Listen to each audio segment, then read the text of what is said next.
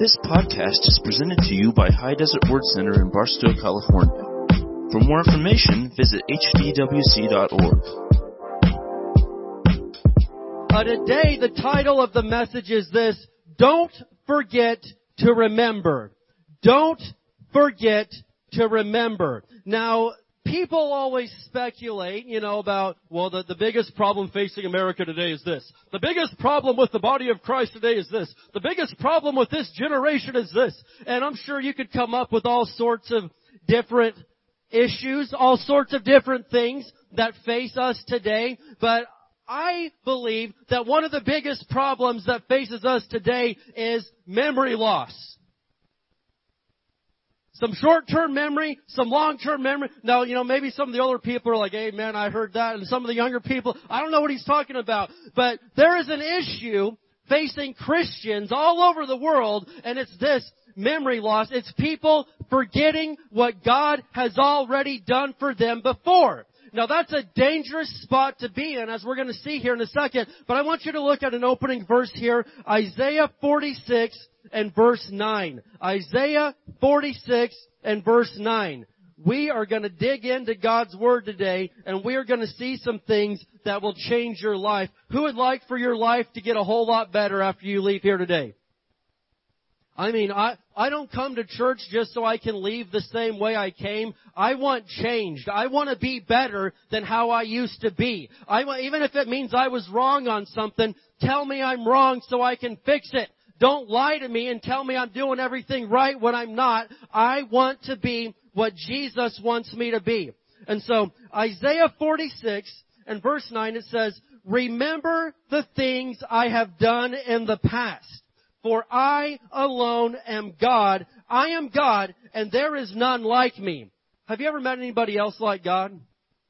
I've never met anybody like Him. Now, I've met people that have some of His qualities, and I strive every single day to be more and more like Him. But He said right here, you better remember the things that I've done in the past. I alone am God. I am God, and there is none like me. There is nobody like God. There is nobody that's done anywhere near as much for me as God Almighty has. And that's why I care about His opinion a lot more than I care about your opinion. We're all caught up, the majority of people say this, and these people over here think this. I don't care what they think. They've not done anything for me. I care what God thinks, because He saved my life. He healed me of cancer. He gave me a wife and kids. He gave me a church. He brought me out of the ditch. I care what He has to say, but everybody else, I don't care so much. There is none like Him, and I will never forget the things that He has done in my life. And so, every single one of us, hopefully in here, can think of a time when God rescued us, when God saved us, or provided for us when we were in a super bad situation. And in fact, I would venture to say most of us can not only think of one time that God came through, we can think of several times that God came through. And there is no doubt, there is times that you would not have made it on your own. But God came through, and sometimes it may have been in crunch time, it may have been the fourth quarter, but Jesus showed up, and He made a way where there seemed to be no way. Now, unfortunately, what we see time and time again, and this is a major issue, in the face of time, or in the face of another storm, or maybe times are good now, whatever the case is, people tend to forget the things that God has done for them in the past, the things that He's already brought them through, the battles that they have already won. And that's a dangerous spot to be in. In fact, why is it? Well, God just said right there, remember the things I have done in the past. That's reason enough for me right there to say, me remembering what God's already done is a really big deal, because He straight up told me, you better remember the things that I have done in the past, for I alone am God. There is nobody like Him, and you better never forget that. You better always remember that He is the one and only. And so, whatever it is we're facing today, how many of you in here right now, you're alive? Roughly 40% of the people sitting upright in this room are alive. Thank God. Now, I never wanted to go to a dead church, but, whatever. So, some of you are like, you got oxygen coming. Okay, so listen, you're alive. That tells me one thing. You have survived 100% of the bad days and rough seasons that you have faced so far. You haven't met the one to take you down yet. You're still kicking. You're still alive. And I give God the glory for that. And so that tells me whatever I'm facing right now, I'm going to make it through this one too. Amen? So today is a good day to be in the house of the Lord. And we're going to study some of this out. We're going to look at what happens when you forget what Jesus has already done for you. Let's pray together this morning. We're going to get into God's Word. Father, in Jesus' name, we thank you, Lord, for the chance to come and to open our Bibles and hear the Word of God. Lord, we're not here to hear the word of me or the word of somebody else. We're here to hear the Word of God. Speak to us today, Lord. If you need to correct us, if you need to discipline us a little bit, you have full permission to do it, because if we're wrong, we want to know it so we can be right. And God, if you just need to encourage us. Whatever it is that you need to do today, Lord, I pray that you have your way in the mighty name of Jesus. Can somebody say amen? So we're going to look at a few things that happen when you forget what Jesus has done for you. Number one, you become fearful. When you forget what Jesus has already done for you, you become fearful. You have a bad situation show up, and you're afraid of it. Now, I can tell you this much. If you're someone that consistently has on your mind all the things God's already done, when the big bad wolf shows up to huff and puff and blow your house down, you're not really afraid. You're like, oh, this again? Come on. I remember last time what Jesus did. What's this guy thinking this time?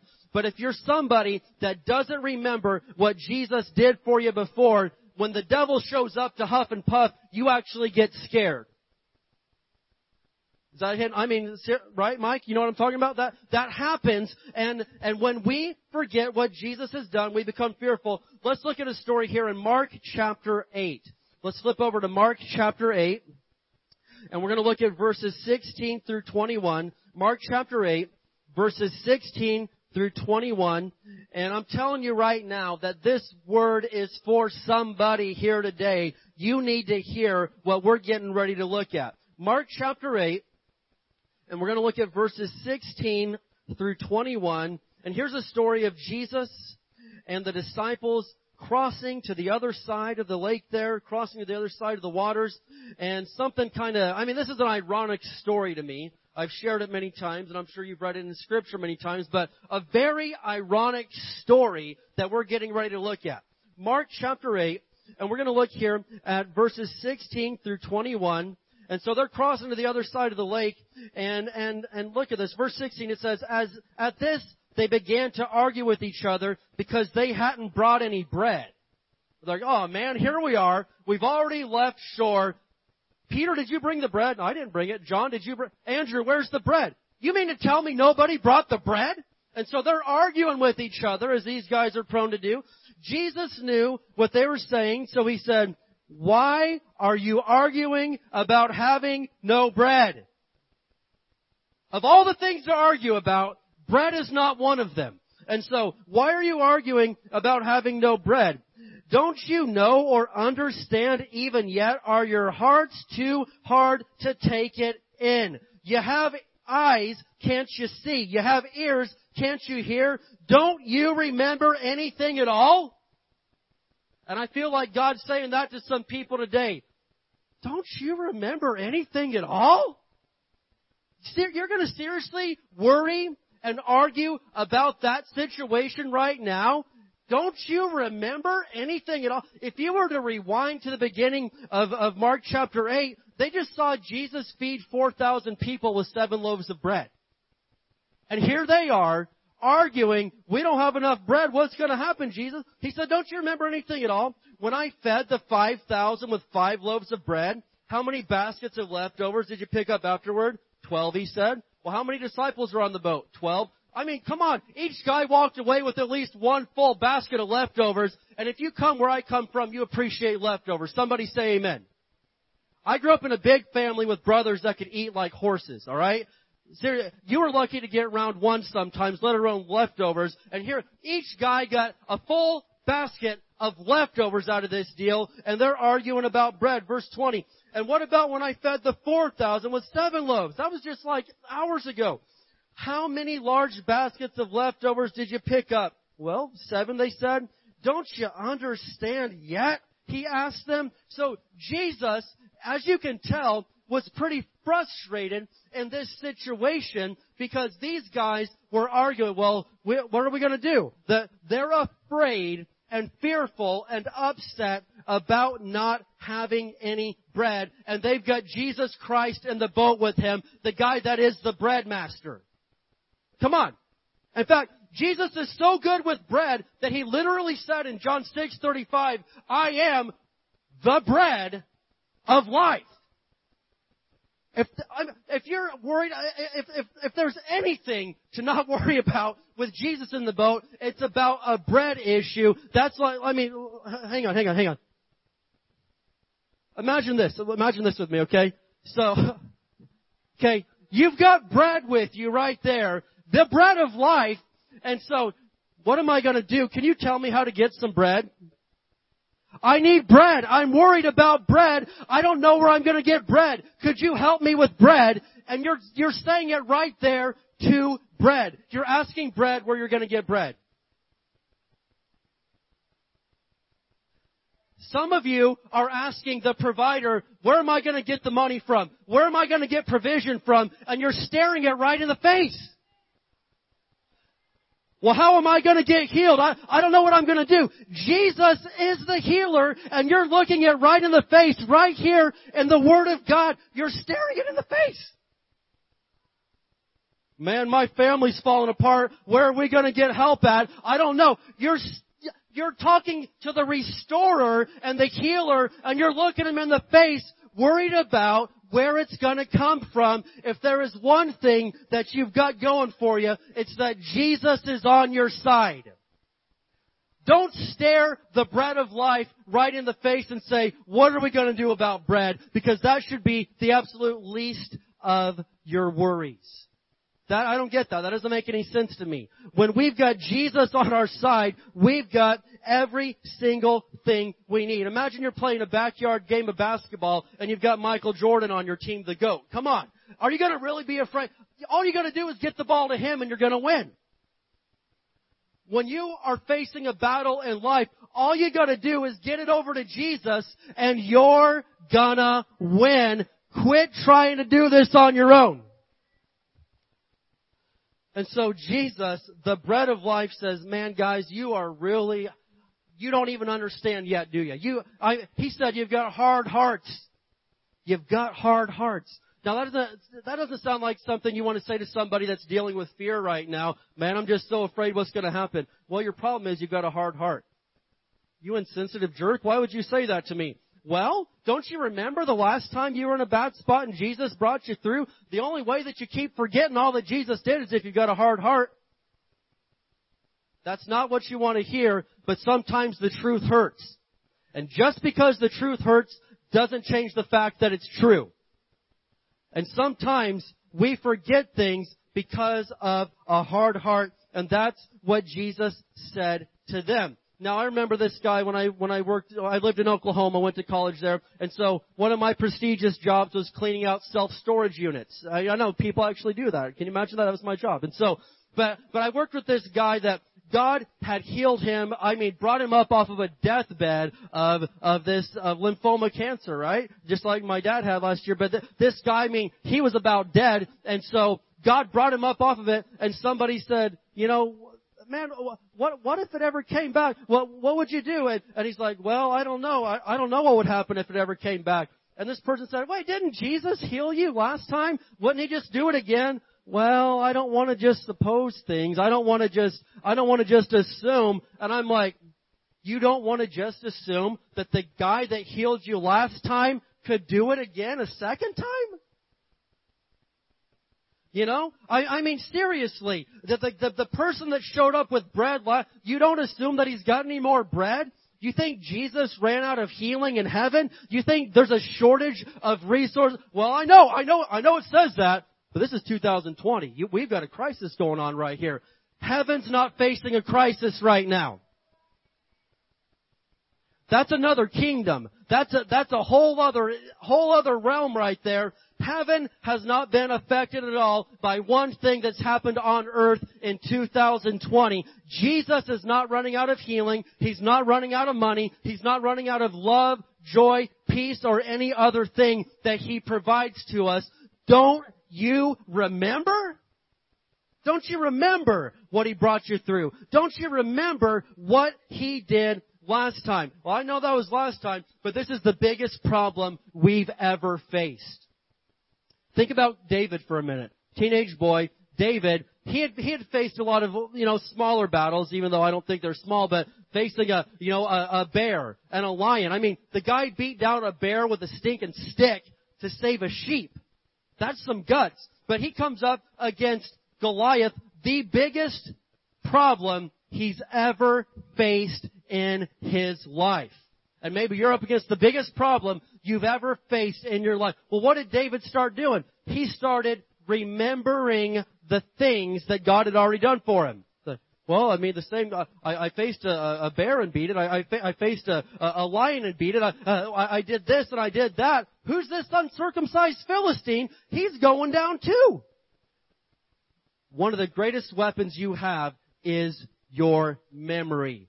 Start remembering the things that God's already done before. Start speaking out the things that God's already done before. And if you're like me, it doesn't take long of testifying to yourself to get real excited about the next testimony that's going to be coming really, really soon. You better testify. You better start remembering. You better start encouraging yourself about what God's already done in your life. When you don't remember what Jesus has already done, you become fearful, and you should not be fearful. For God has not given us a spirit of fear, but of power, love, and a sound mind. If you got a spirit of fear, it didn't come from God, because He hasn't given you a spirit of fear. He's given you a spirit of power, of love, and a sound mind. And I'd rather have love, power, and a sound mind than fear any day of the week. My eyes better stay on Jesus, and I better remember what He's already done. And so, when we forget what He's done, number one, we become fearful. Number two, you become unthankful.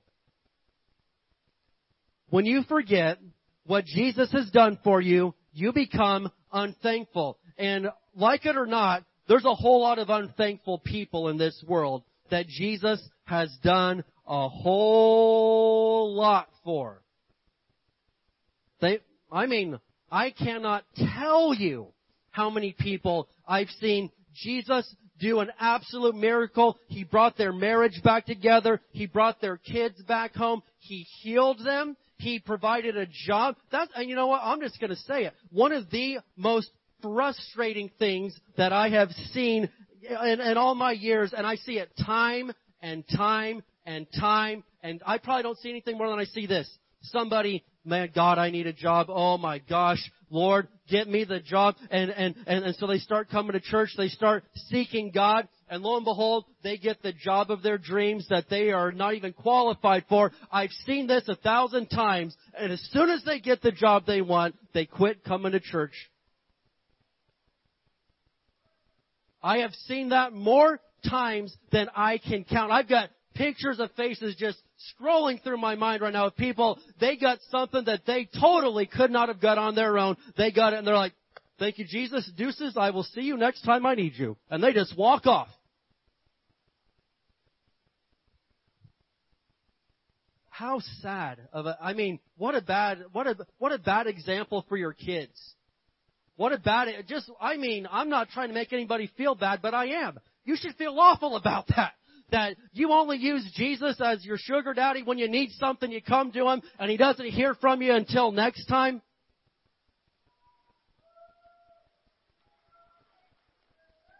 He's more than that. He's more than that. I ought to love Him whether things are going how I want or if they're not going how I want. I ought to love Jesus, and He should not only hear from me when I need something from Him. He should hear from me every single day just to say, good morning, I love you, thank you for yesterday, thank you for the day before that. But when you forget what Jesus has done, you become an unthankful little brat. Luke chapter 17. Luke chapter 17. I'm not calling you that. I'm just saying I know a guy like that. It's not personal to you. All right. But you know. Luke chapter 17. Man, we are going to have some fun at church today. Come on. Luke 17. We're going to look at verses 12 through 18. The famous story of unthankfulness that we share very often. Luke 17, verses 12 through 18. And here's Jesus, once again, just doing what Jesus does, showing up and changing lives. He still does it, because thank God, Jesus Christ is the same yesterday, today, and forever. Who's glad that Jesus still heals people? My God, I am thankful that Jesus hasn't changed. Wow. Luke chapter 17, we're going to look here at verses 12 through 18. It says, as he entered a village there, 10 men with leprosy stood at a distance, crying out, Jesus, Master, have mercy on us. He looked at them and said, all right, go show yourselves to the priest. And as they went, they were cleansed of their leprosy. That's enough to that is powerful right there. But look at this. One of them, when he saw that he was healed, came back to Jesus shouting, praise God. He fell to the ground at Jesus' feet, thanking him for what he had done. Now this man was a Samaritan. Jesus asked, wait a minute, didn't I heal 10 men? Where are the other 9? Has no one returned to give glory to God except this foreigner? Now out of that story, you've heard it before, but wrap your mind around this, that Jesus heals 10 people of leprosy, and you're not familiar with leprosy because we live in this nice cushioned bubble known as the United States, but it still exists, and it is a horrific, gnarly, disgusting disease that'll rot your flesh right off the bone, man. It is fatal. You die. It is awful and disgusting, and 10 guys have this disease, and Jesus instantly heals all 10 of them, but only one man stops and says, thank you. Can you imagine this? There's a building burning on fire and people are trapped inside and somebody runs in single-handedly and carries them out, carries 10 people out. 10 people, right? And they're rescuing kids and they put their life on the line, and 9 of the people, they get out there and like, whoa, that was weird. All right. Just walk off like nothing ever happened, and only one guy says thank you. I would want to catch those 9 people and toss them back. No, I wouldn't want to do that. But I would want to catch those 9 and say, what's wrong with you? What is so wrong with you that it would be too hard to at least say thank you and mean it? And I see people that Jesus laid it all on the line. He went down and pulled them up out of the ditch. He bandaged their wound. He healed them and made them whole, and they don't even remember it 6 months later. They don't even have enough within them to show up to his house and be with the family and to read his word and to obey what he said, to even say, man, Jesus, thank you. I love you so much. There's nobody like you, Jesus. I will never forget. That's a hard heart, a hard head, and a messed up spirit right there. That is messed up when Jesus would do something like that for you and you aren't even thankful for the rest of your life. Well, no, I'm thankful. I don't know, blah, blah, blah, blah, blah, blah. Save it. You're not. If we were thankful, it's not about perfection. It's not about trying to earn and pay Jesus back. You can never pay him back, so quit that right now. But we at least need to have the common decency to say thank you, to show up in his presence, to talk to him, to sing to him, to praise him, to give the sacrifice of praise even when we don't feel like it. He at least deserves that much for what he's already done for us. And I'm telling you right now that when we forget what he's done, we become unthankful.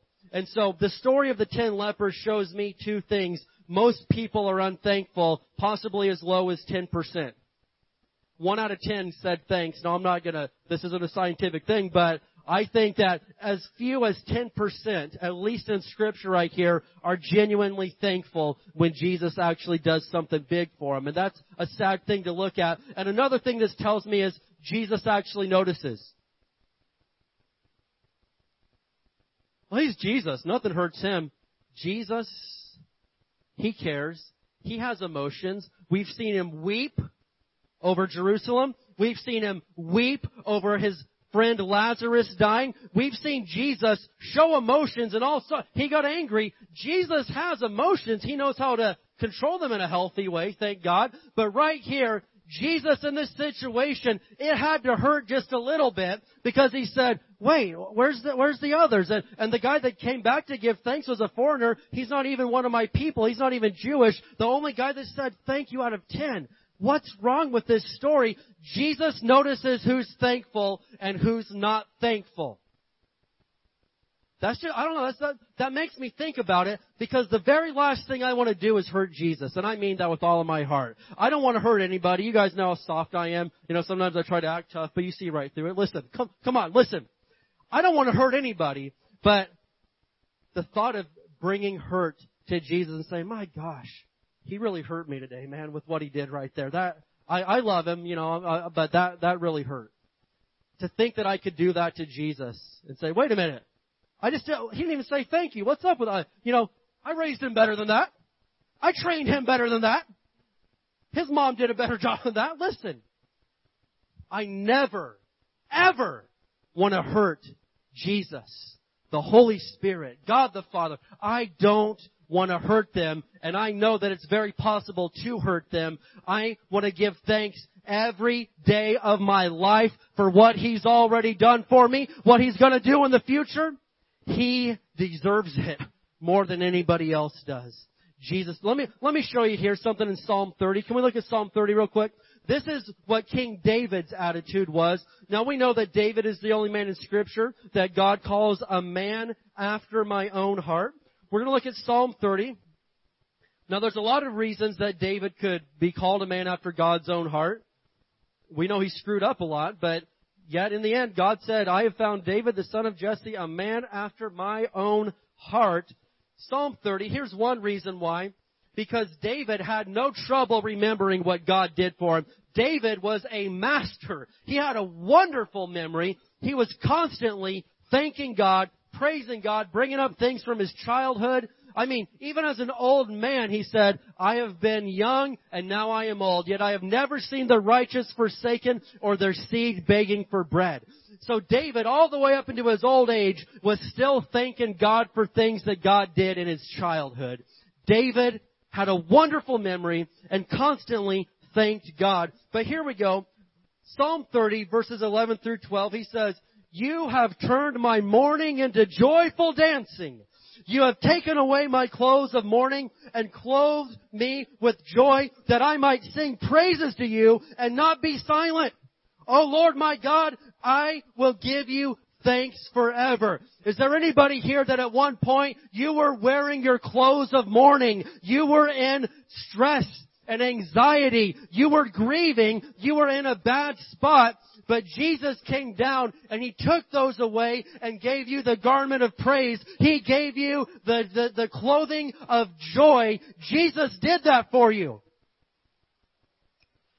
You were curled up in a ball crying, and Jesus picked you up and turned your mourning into dancing. He said, I will not be silent. That's why I don't believe in being silent in church.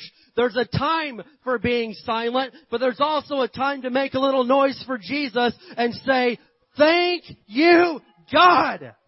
Thank you, Jesus.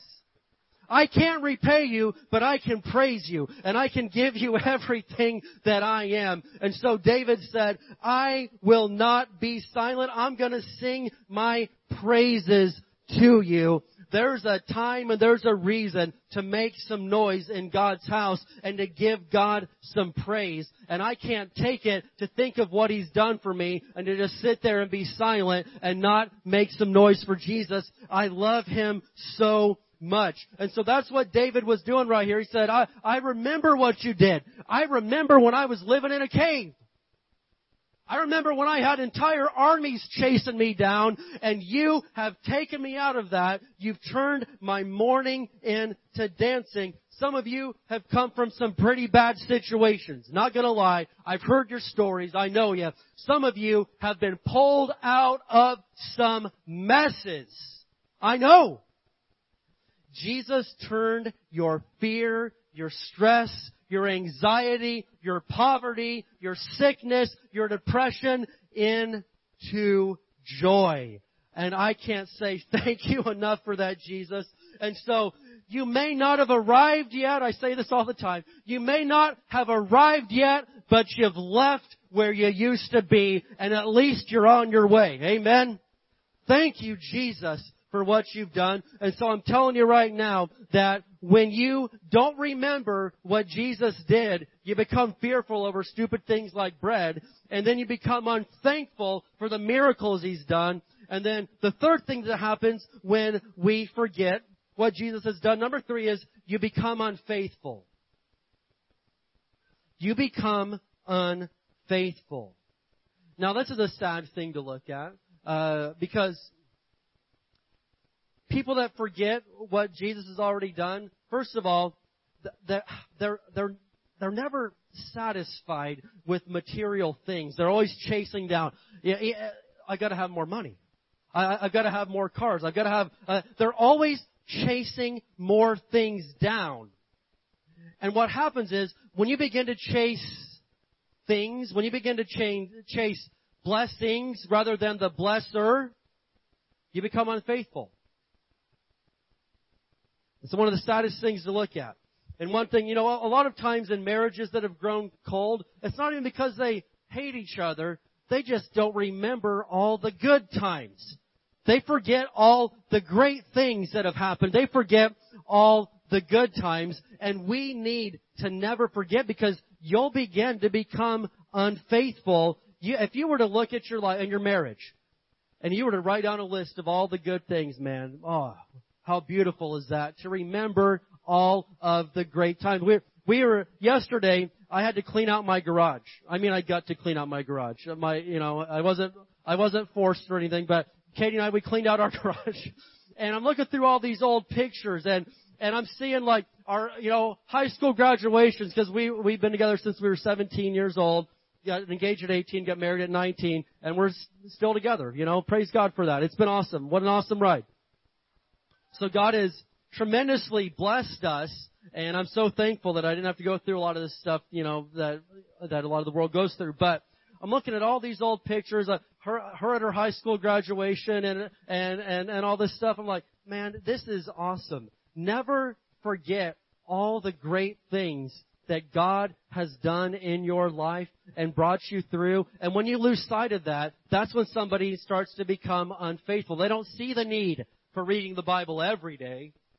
They don't see the need for praying every day. They don't see the need for going to church all the time. Why? That's a heart issue. That's a hard heart. And you're becoming unfaithful. Now, unfaithfulness never starts in one big decision. Unfaithfulness starts in little steps. It's always that way, right? It's always just one little step at a time. You start to back off and cool off a little bit at a time. The next thing you know, you're out there and you're gone. And what a sad thing to look at. But listen, we as people, who in here is Jesus? Jesus has been faithful to you. Let me just ask that. He's been faithful to you.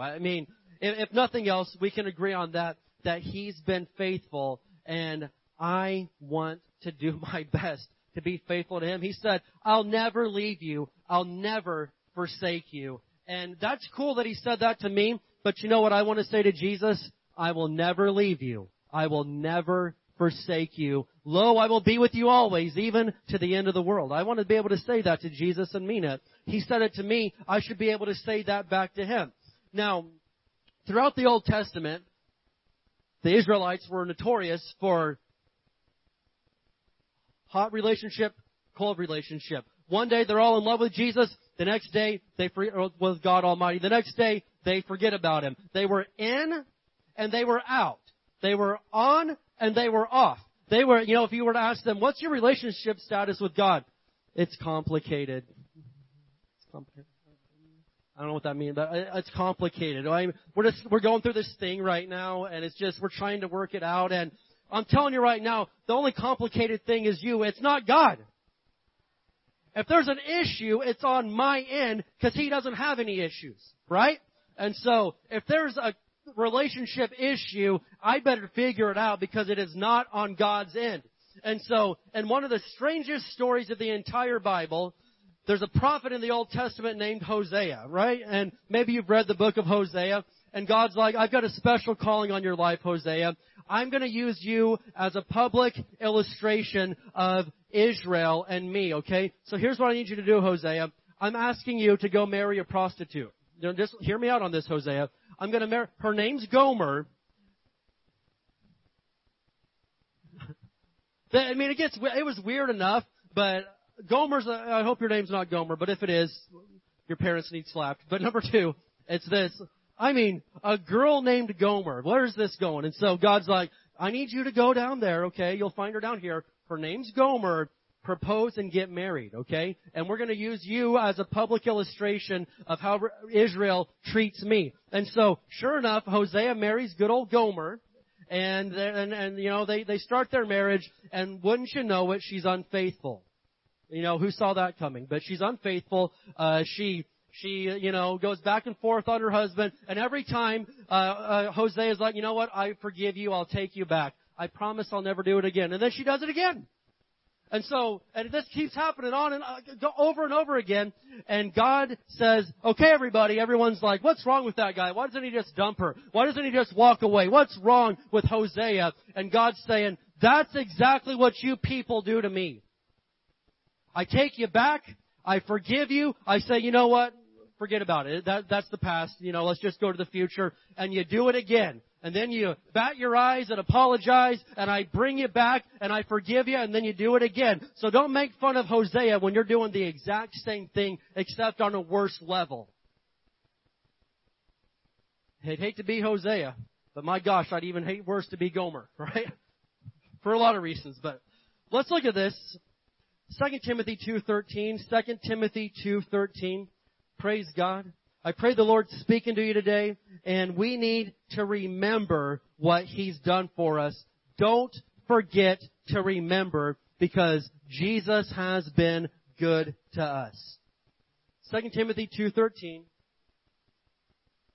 And this is the Apostle Paul, the last stuff he ever wrote, the very last letter that we have that he ever wrote. He was just waiting for his execution. He was in prison waiting for his final day there. And here he is. So, Paul's pretty serious in this book. He knows what's getting ready to happen. He's an older man now. He's writing to a young man, Timothy. And he gives them all this advice. He tells them what the world is going to be like in the end times. And if you were to read 2 Timothy 3 and 4, you would see a very detailed description of the world in 2020. Paul just painted a picture of exactly what the world will be like in 2020. In fact, one of the things he says in 2 Timothy 3 is, people will be very ungrateful, Timothy. Just be ready for it. They're not going to be thankful people. Like, wow, what an end times prophecy. But look at this, 2 Timothy 2 and verse 13. And I absolutely love this verse because I can just hear Paul saying it and speaking it to Timothy. He says, Timothy, if we are unfaithful, he remains faithful, for he cannot deny who he is. Imagine that. This is one of the things I love most about our Heavenly Father. If we are unfaithful, he still remains faithful. Why? He cannot deny who he is. at His core, God is faithful. God's faithful. Even when we don't deserve it. Even when we've walked out. Even when we have not been good to Him. He remains faithful. For He cannot deny who He is. And so I'm challenging us today. I'm encouraging us. I am speaking to us right now. Don't forget to remember what God has done for you, because there's a lot of stuff coming down the pike in the coming days and weeks and months, possibly years if we're here that long. There's a lot of stuff coming down the pike that could absolutely strike fear in your heart. And if you don't remember what God's brought you through, you will be paralyzed with fear and not know how to handle it. If you don't remember what God's done, there's going to be some difficult things come to this world, and you're going to be so unthankful for what God's already done, you'll totally forget about all of it. And the very worst thing that could happen to you right now is that at this critical moment in history, you become unfaithful to God. That's a terrifying thought for me, to think that right now, right when I need God the most, right when He needs me the most to be doing my job in this earth, that He would look down there and say, "Oh, there he goes again, unfaithful. He left me. He turned His back on me again. I was counting on Him." Don't become unfaithful to Jesus right now. I often think about what it's going to be like when I hear that trumpet and I see the sky split open and I see Jesus Christ, the Son of God, standing in the clouds saying, "All right, it's time. Get out of there. Let's go." What am I going to be doing at that critical moment? What is He going to find me doing when He sees me? Am I going to be looking at something on my phone that I shouldn't be looking at? "Oh God, why did you come right now? Oh Jesus, forgive me." I mean, that's just a word for especially some men, man. Don't be looking at junk you shouldn't be looking at on your stinking phone. That'll kill you, man. That'll destroy you. And I'm telling you, what is He going to come back and say, "What's he doing? Oh my gosh." And I'm with a group of people I shouldn't even be with. "Oh Jesus, come back tomorrow. Just go back. Come back tomorrow." What am I going to be doing when Jesus comes back? Am I going to be faithful or am I going to be unfaithful? One last verse here, James 5 verses 19 through 20. James 5 verses 19 through 20. But I want to promise Jesus today, I will never leave you. I will never forsake you. I will be with you forever. You can count on me, Jesus. James 5 verses 19 and 20. And James, the half-brother of Jesus, said this, "My dear brothers and sisters, if someone among you wanders away from the truth and is brought back, you can be sure that whoever brings the sinner back from wandering will save that person from death and bring about the forgiveness of many sins."